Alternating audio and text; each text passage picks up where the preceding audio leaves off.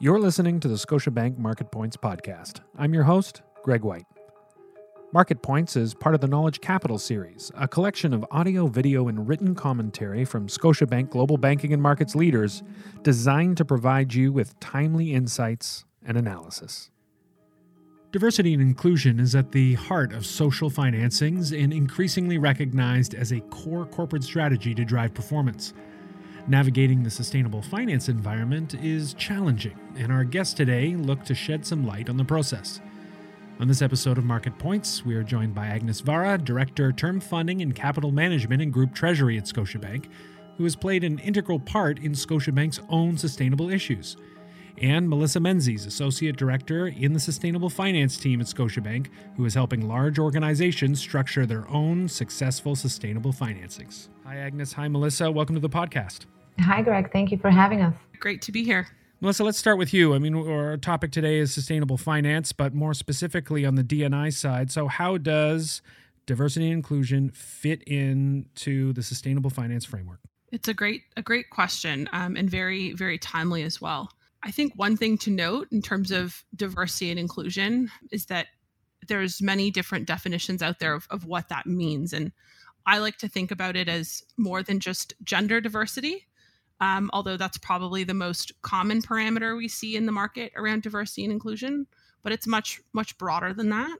It includes ethnic diversity, sexual diversity, racial diversity, etc. So casting quite a wide net in terms of how we define that term. And in terms of where it fits into sustainable finance, there's actually a few angles. One is in terms of the social finance part of the market. So in 2020, we saw exponential increase in the issuance of social bonds, something like 700% increase of 2020 in terms of volume of social bond issuance compared to 2019. And where that matters is that many social bonds have use of proceeds that actually focus on projects that help promote inclusion and diversity, whether that's in terms of supporting women-owned businesses or supporting diverse supplier spend in procurement, promoting programs and services that are publicly accessible for diverse groups, including women, Indigenous populations, and minority populations. So there's a lot of focus in the broader sustainable finance market in terms of use of proceeds instruments on diversity and inclusion. And the other angle in sustainable finance that I think is important to note is the use of diversity and inclusion targets. We're seeing social, environmental, and broader ESG targets increasingly linked to financial instruments. Most pertinent is sustainability-linked loans and sustainability-linked bonds. In 2021, we're seeing quite a large uptick in terms of the number of loans that are referencing and using sustainability targets that are related to diversity and inclusion. About 1/4 of sustainability-linked loans structured in 2021 have targets related to diversity and inclusion. And this can be on increasing the percentage of women in the workforce, can be increasing percentage of women on the board, in executive management positions, or increasing the percentage of visible minorities that are in the workforce or in senior management positions as well. So these targets can be set at different levels of the business, new hires, workforce, executive level, board level, but they're being included as targets in sustainable financings because they are material. They're seen to be relevant and they drive overall value for that particular business. So I think that's where we're seeing it mostly fit in to sustainable finance. There's a variety of reasons, I think, why diversity and inclusion is important, but I think those are the two main areas we're seeing growth so far. And of course, Scotia is providing advice to clients around sustainable finance, but at the same time have been going through their own sustainable finance journey. And Agnes, you've been a big part of that. So just from a historical standpoint, when did D&I start to enter Scotia's internal framework? So D&I has been a part of Scotiabank corporate culture for a long time, but I think initially it was undertaken on a more siloed approach. And significant impetus to align these different nexuses across the organization, including incorporating them into our funding decisions, really accelerated through 2020 and resulted in Treasury migrating our green bond framework to sustainable bond framework in 2021. that includes such social categories that specifically focus on supporting D&I initiatives. And these social categories include use of proceeds allocations to such assets as women-owned businesses, as well as Indigenous and other minority-owned companies or projects that help not only achieve D&I goals across the bank, but I think make the economic fabric of a country more resilient. I would also note that our inaugural sustainability bond issuance that followed the release of this new framework was underpinned by utilization of D&I dealers that further underscored the ESG value proposition of the transaction. And this is just another example of how D&I is now being integrated into the funding decision-making in Treasury, which we expect to continue going forward. And finally, I would note that this process of setting up the framework and identifying potential eligible assets is still very much continuing to serve as a catalyst to align the bank's ESG strategy across many different departments, and also serves to promote ESG network creation that underscores the importance of not only sustainable asset origination, but how to integrate ESG considerations across all business decisions that we make. One such consideration is the importance of data gathering, for example, related to sustainable assets we are originating, which is really paramount in this process, especially due to the increased regulatory scrutiny that is being applied to sustainable issuances globally. The scrutiny is a big part of this, and investors want to see authentic use of proceeds and performance against stated targets. Melissa, how important are the second-party opinion providers in the process? Second-party opinion providers play a key role in the market in terms of verifying sustainable debt instruments to international market principles. So there's a variety of principles out there that sustainable debt instruments align to, whether the green bond principles, sustainability bond guidelines, or sustainability linked bond principles. Second-party opinion providers essentially review the framework, which is really the disclosure of the issuer of the types of projects they're going to be financing and how they're going to be managing this program and reporting on it internally. They provide that verification or independent view, if you will, of that framework and its alignment to the market principles. They also provide an opinion of how that particular sustainable finance framework aligns to their own taxonomy or methodology internally. Because the market guidance for sustainable debt is principles-based, there does need to be more of a prescriptive methodology laid out, and that's really what the second-party opinion providers do. They check a framework to the principles, to their own methodology, and provide a narrative report that investors can read to understand what is the overall objective of this issuer, what will they potentially be financing through the sustainable debt program, and is there an overall opinion on the environmental and social impact and best practices of that particular issuer's sustainable finance program. The second-party opinion is there to help the investor understand the issue and the issuer. How should the issuers be understanding the ESG investor right now?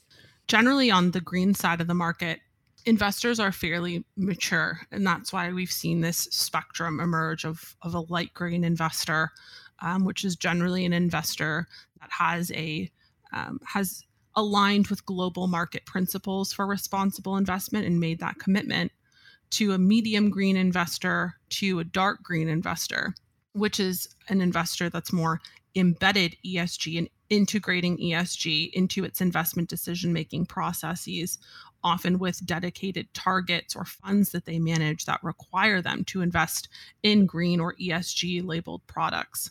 In the case of the dark green investors and other, I'll say more deep ESG investors, they're actively looking and searching out green bonds and social bonds, sustainability bonds on the fixed income side, because the supply in the market is just right now not enough to meet their demand. And what that often means in terms of execution is that green investors, or more ESG tilted investors, if you will often stay in an order book longer. They will actively increase order size to fulfill various responsible investment mandates that they have. And they can really help in terms of diversifying the investor base, bringing new capital into your business. And it's often an area that issuers like to communicate. They like to be able to say in execution, they attracted this amount of new investors. And, a majority of these investors were responsible investors or were ESG mandate investors. So I think there's also a bit of a communication and marketing angle there in terms of being able to attract these types of investment managers through various sustainable finance programs. I would add that internally, we do take into consideration the ability to attract green investors to our platform, as they're very beneficial to the process and tend to be buy to hold investors that create stability for the bonds. So for example, over 40% of our inaugural sustainability bond demand came from dark green investors. And this strong participation was spurred both by the lack of supply of ESG issuance that Melissa alluded to, but also due to the investor marketing efforts that we undertook after our framework was released. I would also add that sustainable investors, away from being supportive in the issuance context, also serve as a force of checks and balances with regards to the issuer's ESG-related claims. So their rigorous assessment of the bonds we invest in, as well as their requirements to support those issuances that they participate in through a reporting process, aid in decreasing the potential for greenwashing of ESG-labeled assets, and also help drive the move towards uniformity of reporting on these assets across the board. And finally, I would note that Treasury regularly engages in investor marketing that is not necessarily investor or transaction specific. And increasingly, investors are interested in our corporate ESG strategy and ESG priorities, as well as our framework. Investor engagement is really high in this aspect, regardless of their investment vehicle categorization as green focused or not. The investor demand is there for a reason. The market obviously knows there's significant positive business effects. Melissa, at the end of the day, how should we be thinking about diversity and inclusion? I think if you take a step back and just look at the broader societal movements that have happened over the last couple years, if you think about the increased scrutiny and focus on the fact that we still lack representation in boardrooms in the corporate world, there is a gap that still needs to be addressed in the market. And the research, the statistics, the case studies that we often all see, and I think largely align to, show that it is a win-win situation to have a diverse and inclusive organization and culture, whether that's in terms of enhanced innovation and ability to efficiently problem solve by having diverse and inclusive perspectives at the table. You'll often get to a better solution when you have diverse thinkers and open-minded thinkers than everyone who thinks the same way. And I think that's particularly pertinent in a society where we have very complex global issues to deal with, like climate change, for example. It's a strong driver of not only workplace culture, but also talent retention, particularly as many young people enter the workforce. Understanding a workplace's culture and drive for inclusivity is a key decision-making factor for them. It, of course, has various impacts on maintaining a strong corporate brand and reputation. There's been a slew of academic studies that have shown that there is also a correlation between having diverse representation within a company and financial performance, whether that's share price, overall revenues, and other financial metrics. It really also is a win-win situation for a company's bottom line. So I think the growth in the sustainable finance market, the growth in financial products that screen for strong D&I performers, the growth of stock exchange listing requirements and ESG rating firms looking for this information, all really shows that diversity and inclusion and managing that successfully is here to stay. And arguably maybe the most important reason of them all, but from an equity perspective, integrating diversity and inclusion and taking it seriously is the right thing to do. That was Melissa Menzies, Associate Director in the Sustainable Finance Team at Scotiabank, and we were also joined by Agnes Vara, Director, Term Funding and Capital Management in Group Treasury at Scotiabank. You can now find Scotiabank's Market Points on Apple Podcasts, Google Podcasts, Amazon Music, and Spotify. Don't miss an episode. Subscribe on your favorite podcast platform. And we want to hear from you. Please rate and review us. Your feedback helps us improve the capital markets content we create for you. You can also find more thought-leading content on our website, gbm.scotiabank.com. And you can also follow us on Twitter at ScotiabankGBM, as well as our LinkedIn showcase page under Scotiabank Global Banking and Markets. I'm Greg White. Thanks for listening. This communication does not constitute investment advice or any personal recommendation to invest in a financial instrument or investment research. This communication is provided for information and discussion purposes only. An investment decision should not be made solely on the basis of the contents of this communication. It is not to be construed as a solicitation or an offer to buy or sell any financial instruments and has no regard to the specific investment objectives, financial situation, or particular needs of any recipient. The information in this communication is based on publicly available information, and although it has been compiled or obtained from sources believed to be reliable, such information has not been independently verified and no guarantee, representation, or warranty, express or implied, is made as to its accuracy, completeness, or correctness. Past performance or simulated past performance is not a reliable indicator of future results. Forecasts are not a reliable indicator of future performance. Please refer to our legal disclosures on our website.